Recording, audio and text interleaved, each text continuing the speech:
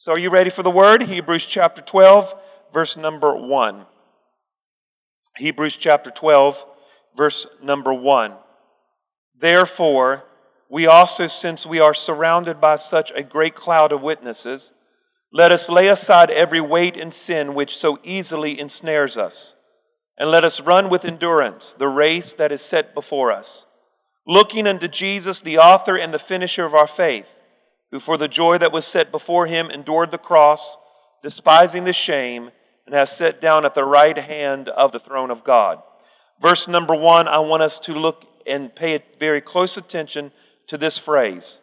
Therefore, we also, since we are surrounded by such a great cloud of witnesses, this phrase, let us lay aside every weight and sin which so easily ensnares us.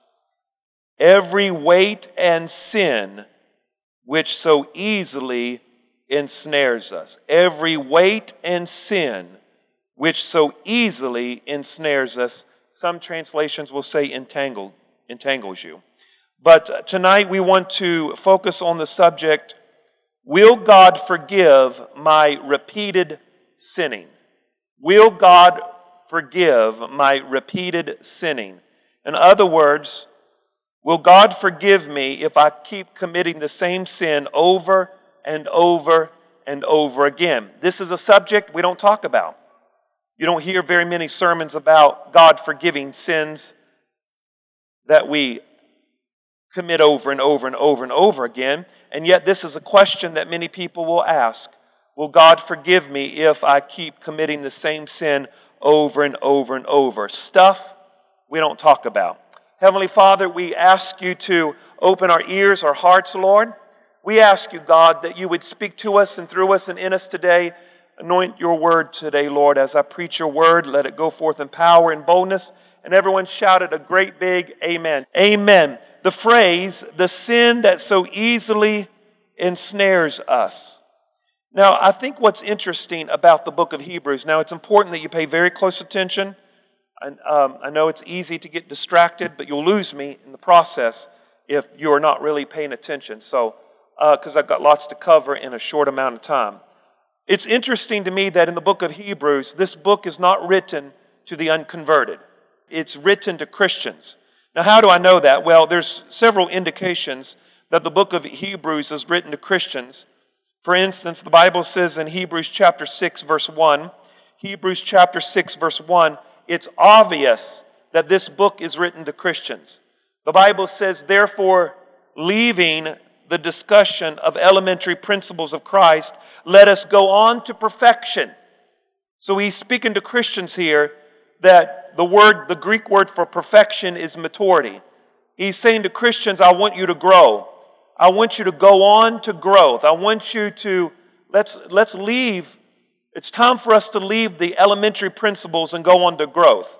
We've been here at this spot for a long time. It's time for us to grow. And so he's speaking to Christians here that it's time for us to grow. And in the same book, in Hebrews chapter 12 and verse number 1, he says to these people, he says to these Christians, he says to them that you've got to be careful that you don't let a sin so easily ensnare you or entrap you. So is he talking to unbelievers or is he talking to believers?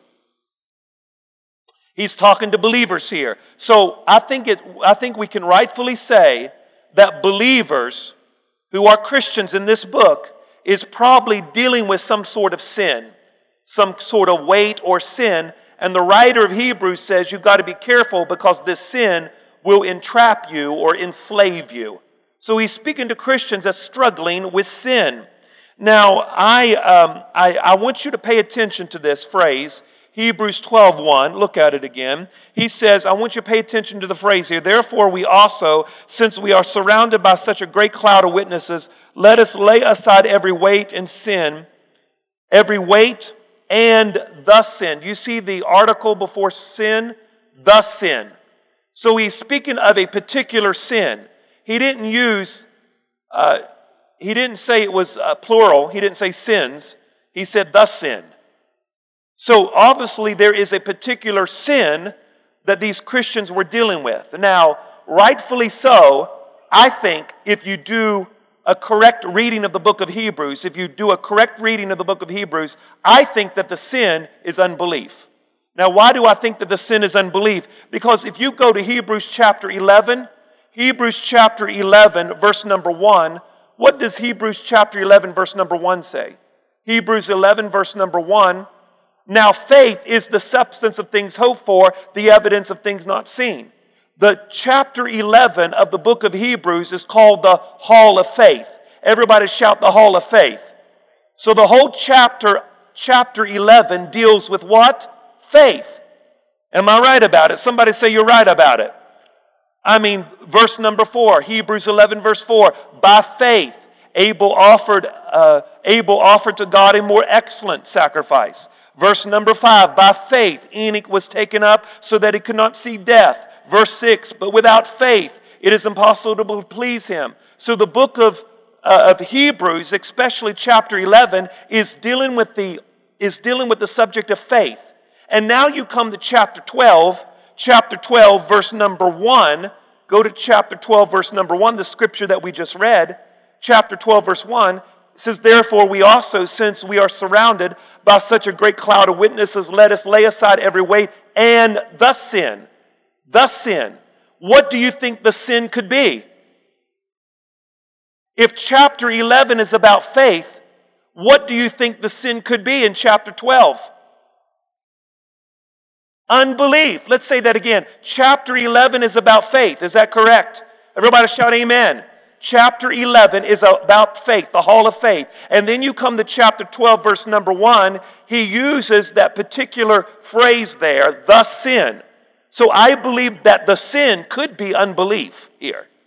Unbelief could cause you to be entrapped. Unbelief is the sin that separates us from Christ. Now, that's one interpretation of it, and I think that's a very good interpretation, that the sin could be unbelief.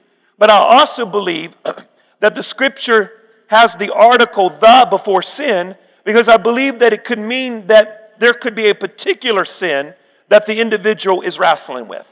There is something that the individual is wrestling with. There is a particular sin that they are wrestling with. You see, ladies and gentlemen, there is, and sometimes we don't want to deal with this because it's a touchy situation, but I believe it's true. Although we are saved and we love Jesus, sometimes we wrestle with the sin nature. And let me sure you understand this. The forgiveness of sin does not remove the sinful nature. Just because you are forgiven of your sin, the forgiveness of sin does not remove the sinful nature or the tendency to sin. You can shout and say that you're forgiven and celebrate the forgiveness of God. And of course, we are thankful for the forgiveness of God. But just because you are forgiven and just because He pronounces a pardon upon you because you have confessed your sin, doesn't mean that the tendency to sin or your sinful nature is eradicated. So forgiveness of sin does not eradicate the human nature. It does not eradicate the sinful nature. You still have to deal with the sinful nature. It is no wonder the Apostle Paul wrote the book of Romans and told us to crucify the desires of the flesh.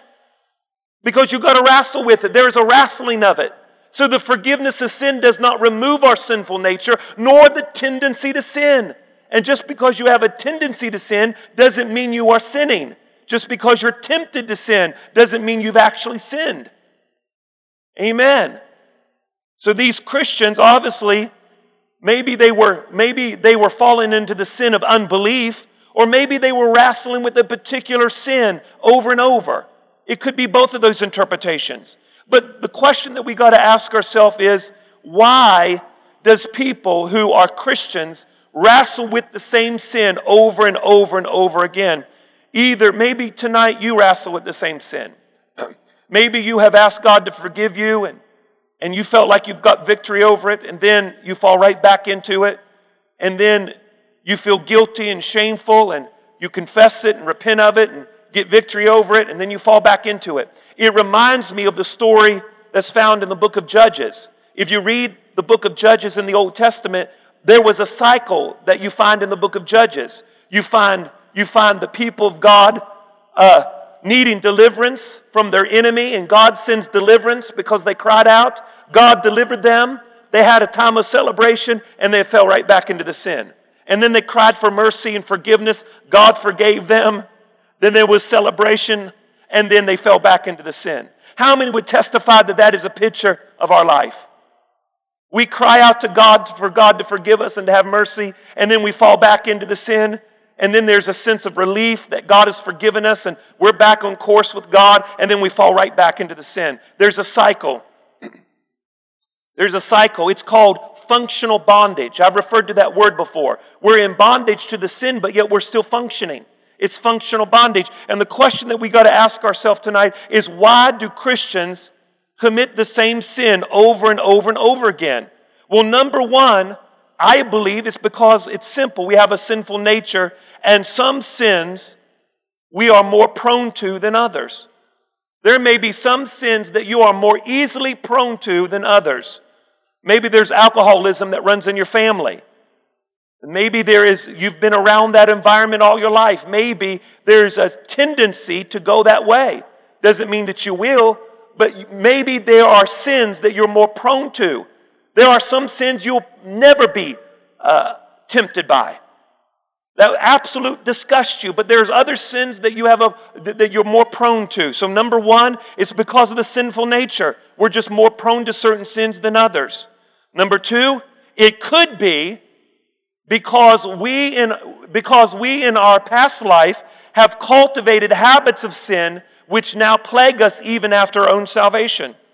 So maybe you were involved in a certain sin in your past life, and you were habitual about that sin. Matter of fact, maybe you enjoyed that sin.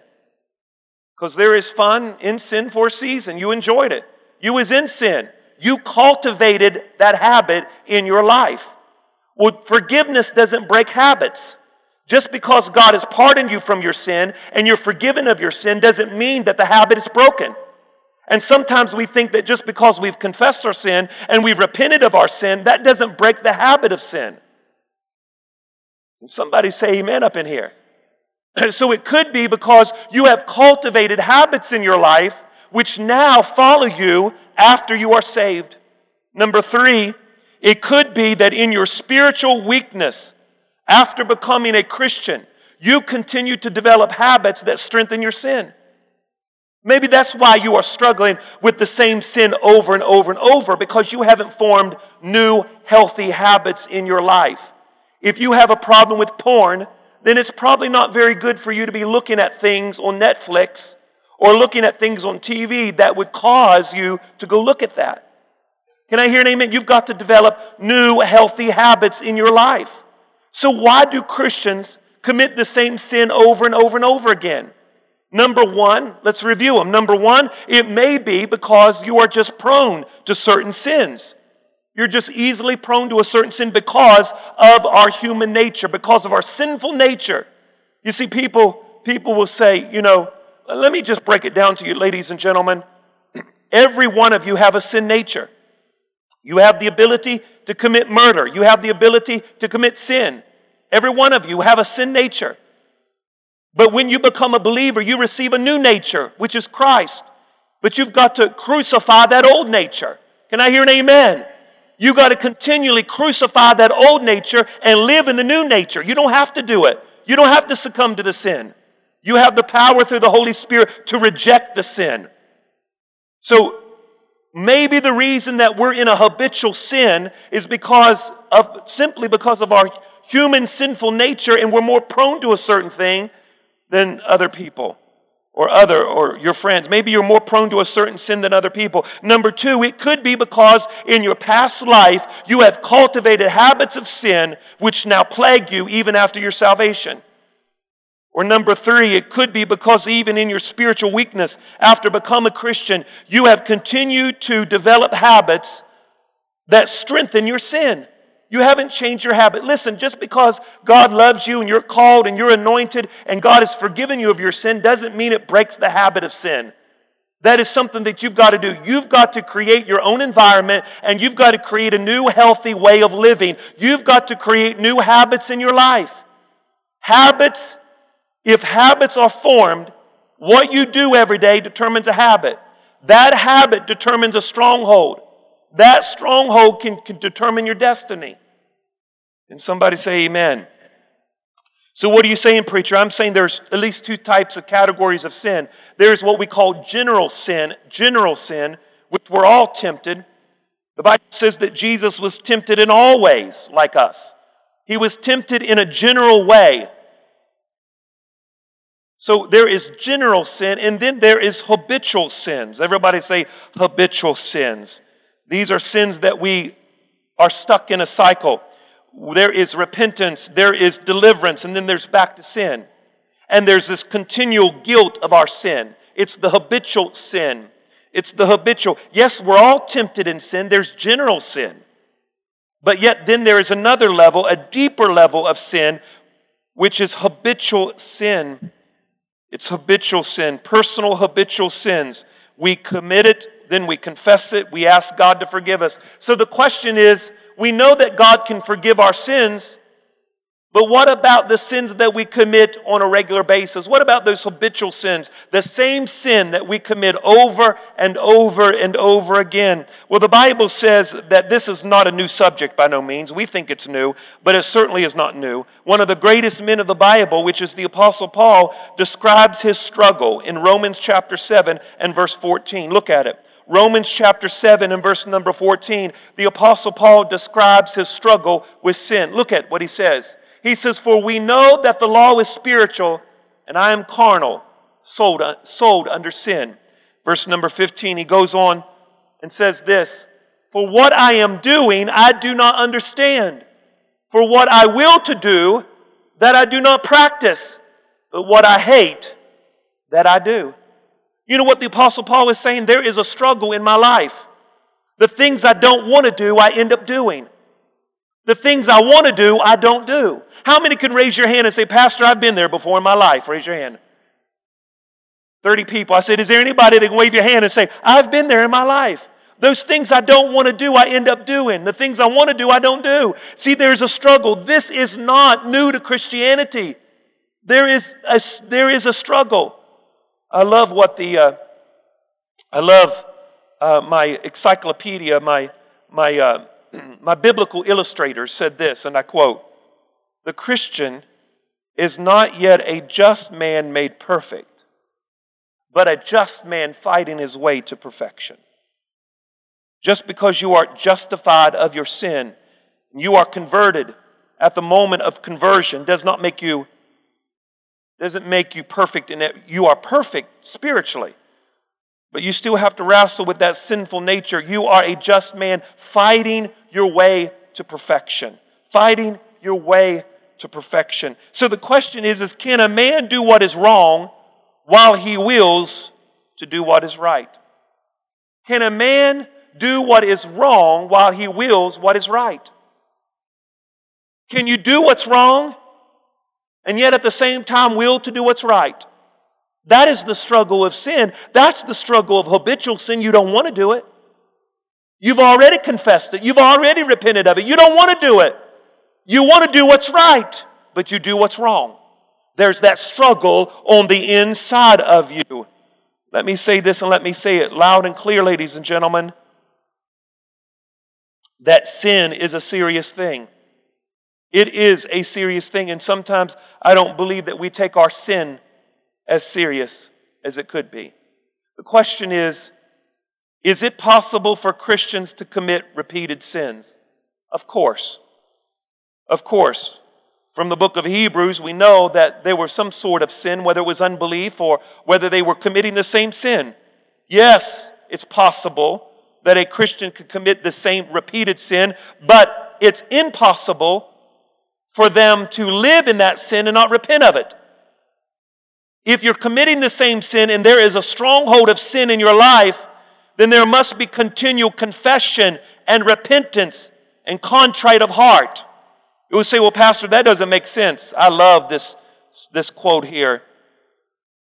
"True believers are habitual confessors who demonstrate that their sin is continually being forgiven." True believers are habitual confessors. Would you like to stay in your sin, or would you like to be a habitual confessor? Somebody wave your hand and say, preach, Pastor. I want to be a habitual confessor. Because I'm demonstrating that every time I have sinned, I'm running to God and I'm not running away from God. And see, that's the difference with a Christian. They run to God. They're habitual confessors. They run to God. They don't run away from God. Christians don't want to sin. Sinners want to sin. So is it possible that Christians can commit the same sin repeatedly over? Yes, it's possible. Now we're going to get to something here in just a minute. Can we be forgiven of that sin? Well, I think it's hard-pressed to say in the Bible that you cannot be forgiven no matter how many times you've sinned. I don't think that God has a status quo about forgiveness, Pastor David. I don't think He is in heaven and He's saying, you know what, Sean, you've sinned 5 times today and I'm going to cut the limit off today. Pastor Ronnie, you've sinned 12 times today, and since you've sinned 12 times, I'm cutting it off at midnight. I don't think we serve a God like that. Now, why? Because I'm going to prove to you in Scripture that I don't think that we serve a God like that. Now, I think that there's a part that we need to play, but let's look at God's forgiveness. Matthew chapter 18, verse 21, look at it. Matthew 18, 21, this is Jesus talking to Peter here. Then Peter came to him and said, Lord, how often shall my brother sin against me and I forgive him? Up to 7 times. And Jesus said, I do not say to you 7 times, but 70 times 7. You know, Jesus is not talking about you need to forgive your neighbor 400 and sometimes. That's not what Jesus' point is. Jesus is saying there is unlimited forgiveness. And Peter wanted to be really structured about it. Peter wanted to have a really clear answer about this. Now, Lord, if you just tell me how many times I need to forgive, I'll cut them off. And Jesus is like, no, Peter, you got the wrong concept. My forgiveness is unlimited. Can you wave your hand and say, thank God for His unlimited grace and thank God for His unlimited mercy? Hallelujah. Oh, Pastor David, I was reading this scripture about shouted today because I just thought it was awesome. I read this scripture many, many times, and if anybody can praise God for His unlimited forgiveness, it is King David. King David messed up a lot. And the Bible says that King David was a man after God's own heart. The Bible did not say that King David had God's heart. He was a man after God's heart. He didn't have God's heart. He was a man after God's heart. Is it possible that I can be committing sin and don't want to commit sin and struggling with sin and still be a man that's pursuing the heart of God?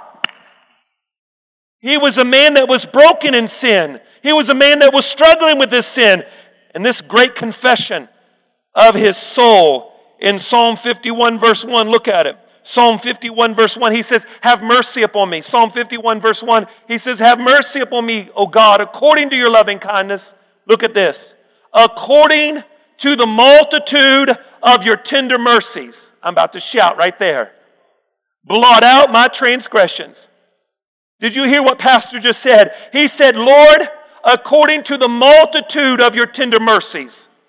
His mercy is, He doesn't just have one mercy, He has a multitude of mercies. Do you know why He has a multitude of mercy? Because I have a multitude of sin, and He has a multitude of mercy to cover my sin. Hallelujah! I said hallelujah! He says, blot out my transgressions. He says, blot out my transgression. Somebody say transgression. For verse number 3, for I acknowledge my transgression, and my sin is always before me. And against you and you only have I done this sin. Verse number 5, behold, I was brought forth in iniquity. Now, did you get this? He said, Lord, blot out my transgression, blot out my sin, and blot out my iniquity. Because I believe that some sins are deeper than other sins. Sin will separate you from God, but some sin has a stronger hold on you than others. And you know what David is saying? David is saying, Pastor David, he was saying, God, don't blot out just regular sin. Don't just forgive me of just general sin, but Lord, come into my heart and purge me of that ingrained sin that has a hold of my life. Purge me from that sin. Blot out my sin. Blot out my transgressions. Blot out my iniquities. Because you have a multitude of tender mercies. 1 John 1:9. 1 John chapter 1 verse 9. You hear the writer of 1 John very clear about the forgiveness of God. He says, if you confess your sin, he's speaking to Christians, he is faithful and just to forgive us of our sins, cleanse us from all unrighteousness. He's not speaking to unbelievers, he's speaking to Christians. John chapter 6 verse 37.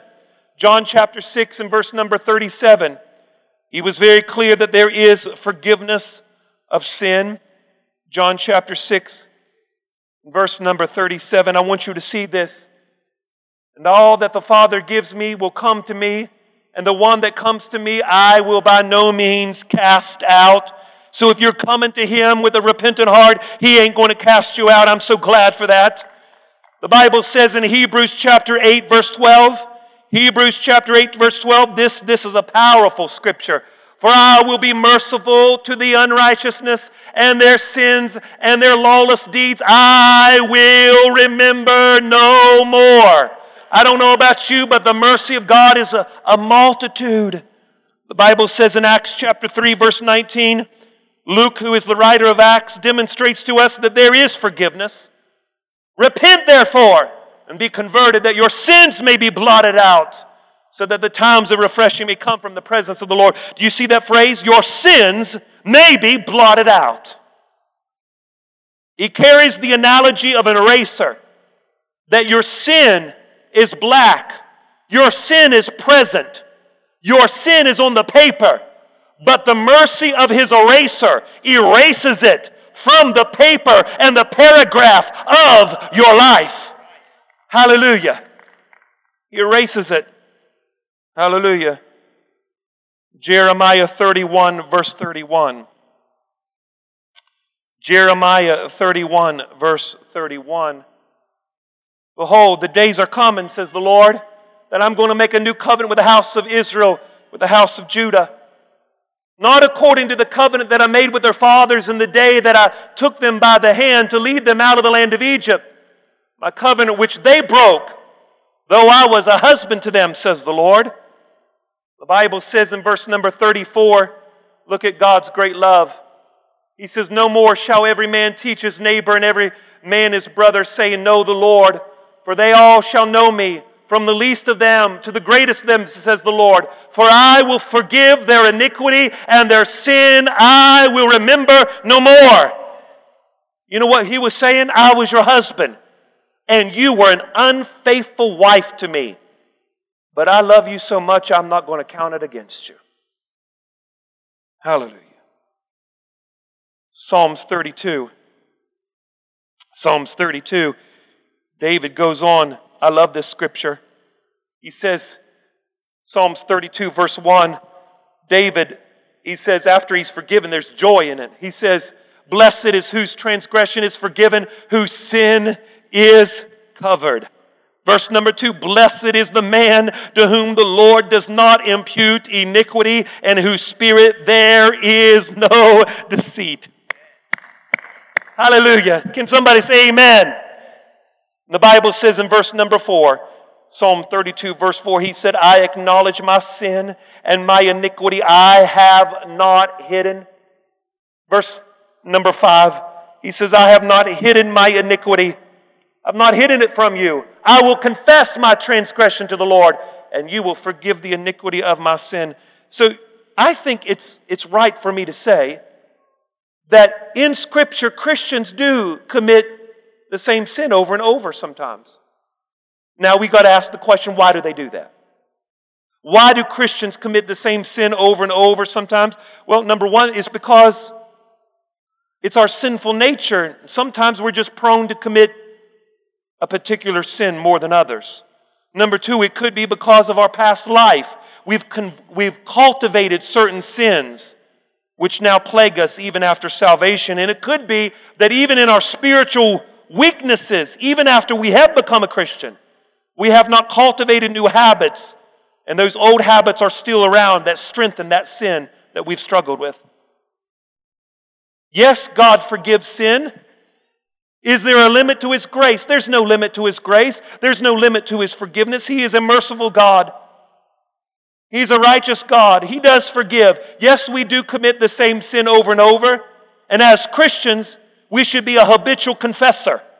We should always be confessing it to God and going before God with a contrite heart, never thinking that we could hide our sin and being justified from our sin, but always being a habitual confessor to God. So we can be forgiven because His mercy is new every morning. But the question is, why would you want to continue to commit the same sin? Because listen to Pastor Josh, listen.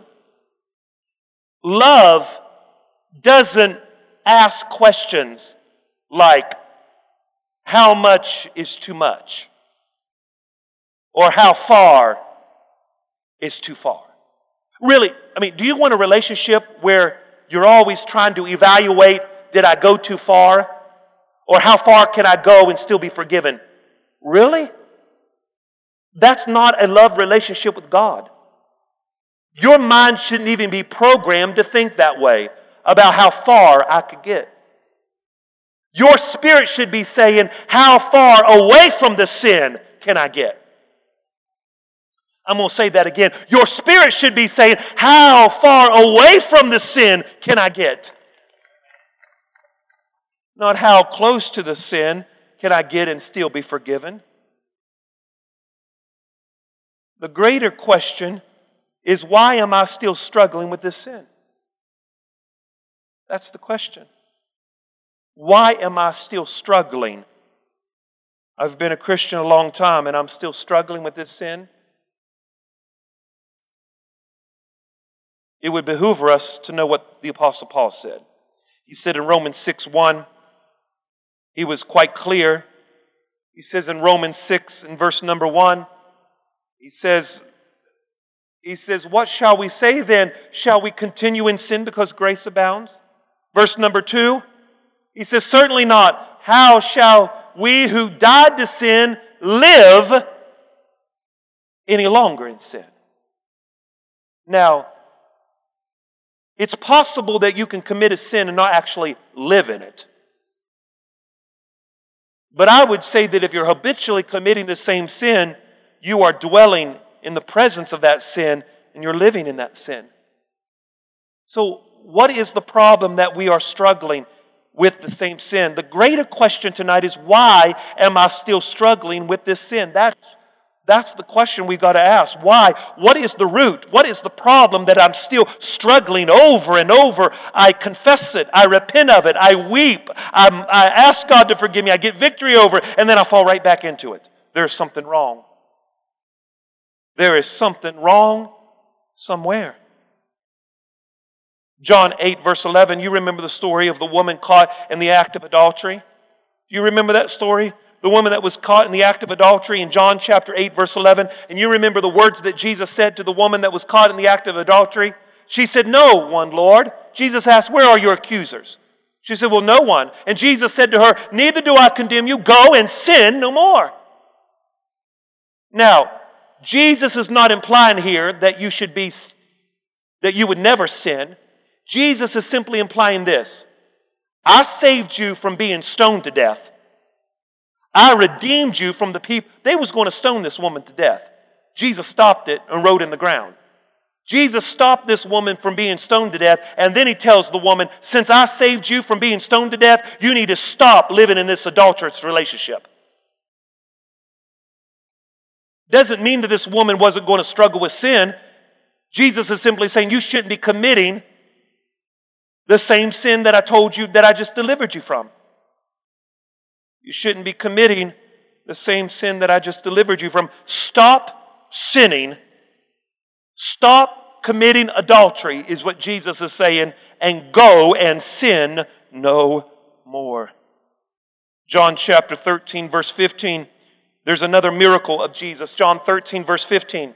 There's another miracle of Jesus, and Jesus is very clear. You see this phrase. Jesus said, John 13 verse 15, for I have given you as an example that you should do as I have done to you. I think that's the scripture. Go to the next verse. I don't know if I got the scripture right. Go to the next verse. I don't think that's right. Everybody said that's all right. Well, anyway, the scripture says, Jesus said, go and sin no more, for if you do so, he says, greater will come upon you. In other words, if you continue in this sin, something greater, worse than you have done, will come upon you. Now, these are two isolated instances in Scripture where Jesus said, don't go sin no more. And what Jesus is trying to imply here is he's not implying that you are going to be perfect, that there's sinless perfection here. But Jesus is implying that the sin that you were committing, you need to stop. You need to repent of it and go the opposite direction. It's interesting to me that, listen to Pastor Josh, the perfect relationship with God is a person who is sinless. That's what we call a perfect relationship. And that's what we should desire. We should desire perfection. We should move on to perfection. We should progress towards perfection. Now, we know that we'll never obtain it here, but we should progress for perfection. And it's interesting to me that Matthew 5, verse 48, I never saw this in the Greek, but I want you to see this. Matthew 5, 48, Jesus says to his disciples, Matthew 5, verse 48, he says, therefore you should be perfect, just as my Father in heaven is perfect. Now, obviously, if we could obtain perfection, that would be awesome. But if you look at the Greek word perfect there, it does not demand a state of being, but rather it denotes a direction in which you are to go. So it's not a state of being as it is in a direction that you should go. So the way of perfection is a way of direction. Let me say that again. The way of perfection is the way of direction. I'm going to say it again. The way of perfection is the way of, come on, help Pastor out. The way of perfection is the way of direction. What direction should you be following? You should be following Jesus because He is the way to perfection. So in other words, you will never reach sinless perfection in this life, but you should be going in the direction of Jesus, who is perfect. So what are you saying, Pastor? I'm saying that even in your struggling in sin, even when you are struggling with sin, you should be an habitual confessor that's always running in the direction of Jesus and never running the opposite direction. Can somebody say amen? Because the trick of the enemy is when you're struggling with sin, for the enemy to tell you to give it up, it ain't working, prayer ain't working, church ain't working, Bible reading ain't working. And what does people do? They turn around and degress. That's the trick of the enemy. But tonight I've exposed you to the truth, because the way of perfection is the way of direction. And I'm going to get up and I'm going to run and I'm going to confess. I'm going to plead. I'm going to worship. I'm going to go in the way of direction. I'm not going the other direction. You see, for me to get up here and just lay hands on you and say, listen, as of tonight, your habitual sinning is now delivered. I've done that for 16 years praying for people. And somehow sometimes it just don't work. Because you've got to develop new habits in your life. You've got to go in that direction. You've got to go pursuing Jesus. You've got to continue to grow. And I'm convinced, listen to Pastor, I'm convinced that if you go in the direction of Jesus, because that's the way of perfection, and you keep going in that direction and you keep growing, I promise you, the sin that you are struggling with, you will get victory over it. But the reason that we don't get victory over our repeated sins is because we are stalling too much and we're not going in that direction. And you know why I think that we don't get victory over repeated sins? Because we don't take sin serious. And so therefore we don't deal with our sins seriously. I'm going to say that one more time. The reason that we commit the same sin over and over is because we really don't think sin is that serious. And when you don't think sin is serious, you're not going to deal with it seriously. I'm going to say that one more time. When you don't deal with sin seriously, you're not going to seriously deal with it.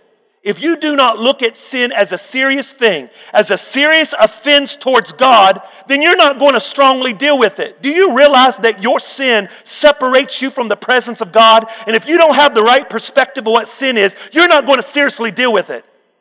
It amazes me. Christians backbite and talk one another and feud and fight, and you don't think that that harms the body of Christ and hurts the heart of God? You don't look at your sin seriously. And when you don't deal with it seriously, you're going to commit the same sin over and over and over and over because you don't think it's really that serious.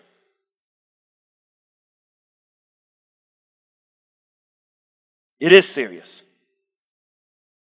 It's very serious.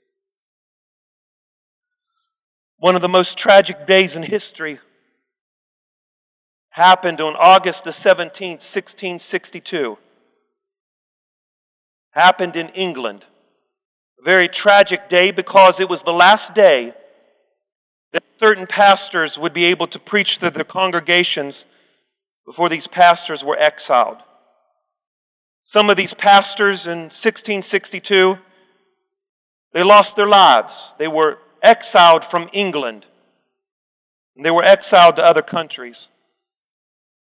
The reason for that was because England had a law that was called the Act of Conformity.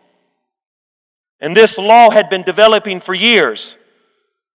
And finally, on August the 17th, 1662, a very tragic day happened where all those Protestant pastors were banned from their churches, that they could not preach any longer. Those particular pastors were known as nonconformist because these pastors did not want to conform to the rituals and the ceremonies of the Church of England. The Church of England wanted to be the state religion, and they wanted all churches to follow the common book of prayer and to follow their rituals and their ceremonies.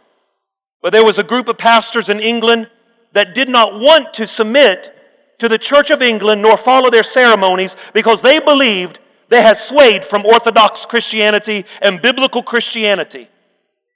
And these pastors preached with fervency and with fire against the Church of England. Most of you know who they are. They were known as the Puritans. These Puritans, these pastors and followers, they were known as nonconformists because they didn't want to conform to the structure and ceremonies of the Church of England because they believed that the Church of England neglected the Word of God for the most part, and they had developed a form of godliness and denied the power thereof. So on August the 17th, 1662, England exiled all of these Puritans from their country. 2,500 ministers were exiled from England. And they were forbidden to preach. Many of them were killed. They were exiled to other countries, lost their families. History tells us that over 60,000 families were interrupted because of what England did to these pastors and preachers and ministers and their families. But on August the 17th, 1662 was the very last Sunday that the Church of England would allow these preachers to preach. And you know what's interesting? There is a book called The Farewell Sermons. The Farewell Sermons is about a book about this thick. And in this book, it had sermons of these preachers preaching their last Sunday. They stood before their people with tears dripping from their eyes. And they preached. And if you look at those sermons, Brother Doug, those sermons recalled that these pastors stood before their people and they told their people that this is the will of God. That they may take our churches, they may ban us from their country, they may exile us to a foreign country, but this is the will of God because we stand for righteousness. Many of those preachers died that day. Oh, it was bloody. Families were torn apart. But those pastors boldly stood and they preached with conviction. They preached with fervency. One of those sermons that I find so interesting was a powerful, powerful sermon preached by the man of Pastor Clemmy. Pastor Clemmy made a statement in one of his sermons that really struck me. He said he got up that Sunday morning, this last Sunday, and he said to his people, he said, "People of God, calamity is all around us. The greatest calamity that our people have ever known is right before us. This is a great tragedy. It's a great horror. There is evil on every side. It's a great calamity."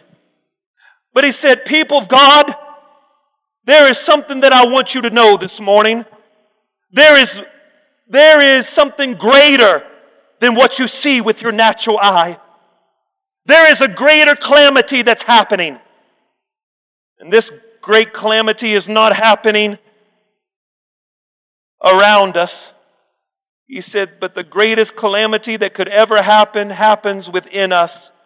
For there is more evil in one of the least sins that we've committed than the greatest misery than we could ever experience." You see what he said? He said, yes, there's bloodshed around us. Yes, they had forbidden us to preach. We're leaving our churches. It's a great tragedy, but there is something that's greater than this.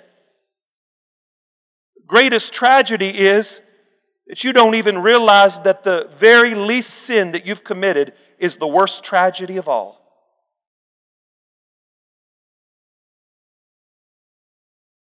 We talk about how bad America is. I think we need to stop and talk about how bad our sin is. You need to realize how wretched and broken we are because of our own sin. It'll make you point the finger to yourself. You look at your life and you say, "Boy, I have a rough life. I don't have money to pay my bills. My children's this, and I don't have enough money." Is that the greatest tragedy there is? Or could your sin be the greatest tragedy? Do you realize how serious sin really is? You don't really understand what sin can really do to you. There is more evil in the most little sin that you could commit than the greatest tragedy that you could see with your eyes. You know why I believe we commit the same sin over and over? Because we don't realize how sinful that we don't realize how serious that sin really is. So therefore we keep on with our life. We keep doing it and asking forgiveness. And thank God He does forgive us. Thank God there is mercy. Thank God there's hope. But I'm telling you, you don't have to commit the same sin over and over. Be loose from it and free from it. Because if you don't believe that your sin is serious, you won't deal with your serious sin in a serious way.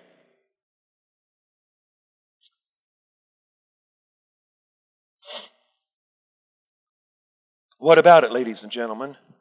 Things we don't talk about on a Sunday night. We don't talk about those repeated sins. Let me remind you that yes, there can be a tendency to commit the same sin over and over. Why? Because there could be some sins that you're just more prone to than others because of our sinful nature.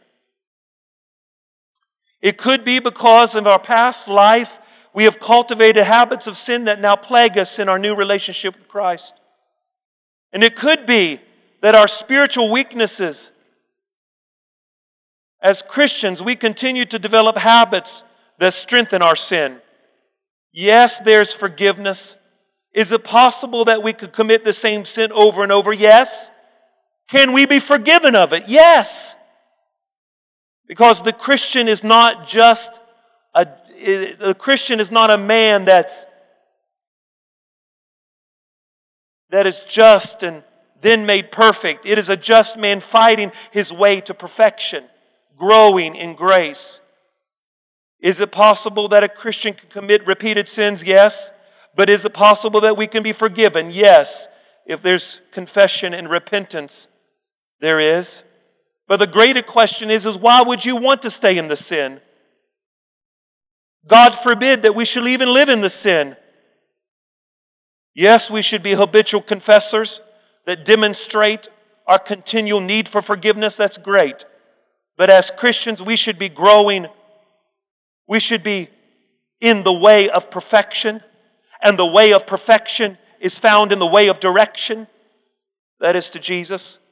So my challenge to you tonight is this. If you're struggling with sin and repeated sin and the same sin over and over, don't ever give up. I want you to be a habitual confessor. I want you to run to Jesus because the way of perfection is in the way of His direction. Keep going in that direction. Never give up. Keep going to God with a contrite heart. But you also have to understand that you can be free from that cycle when you realize that your sin is serious and you need to deal with it seriously. Confess it to God. Be contrite before God. Be accountable to someone. Be transparent to someone. Let somebody hold you accountable. Develop a devotional life, because if there's not a devotional life, you will be an emotional wreck. And then practice spiritual disciplines. The spiritual discipline of solitude, the spiritual discipline of fasting, the spiritual discipline of meditation, the spiritual discipline of meditating on the Word of God. They must be practiced in your life. The greater the sin, greater the consecration. Greater the sin, greater the consecration. You think you can just sweep it under the rug and say a few prayers? Greater the sin, greater the consecration. How consecrated are you? How consecrated are you? Hallelujah.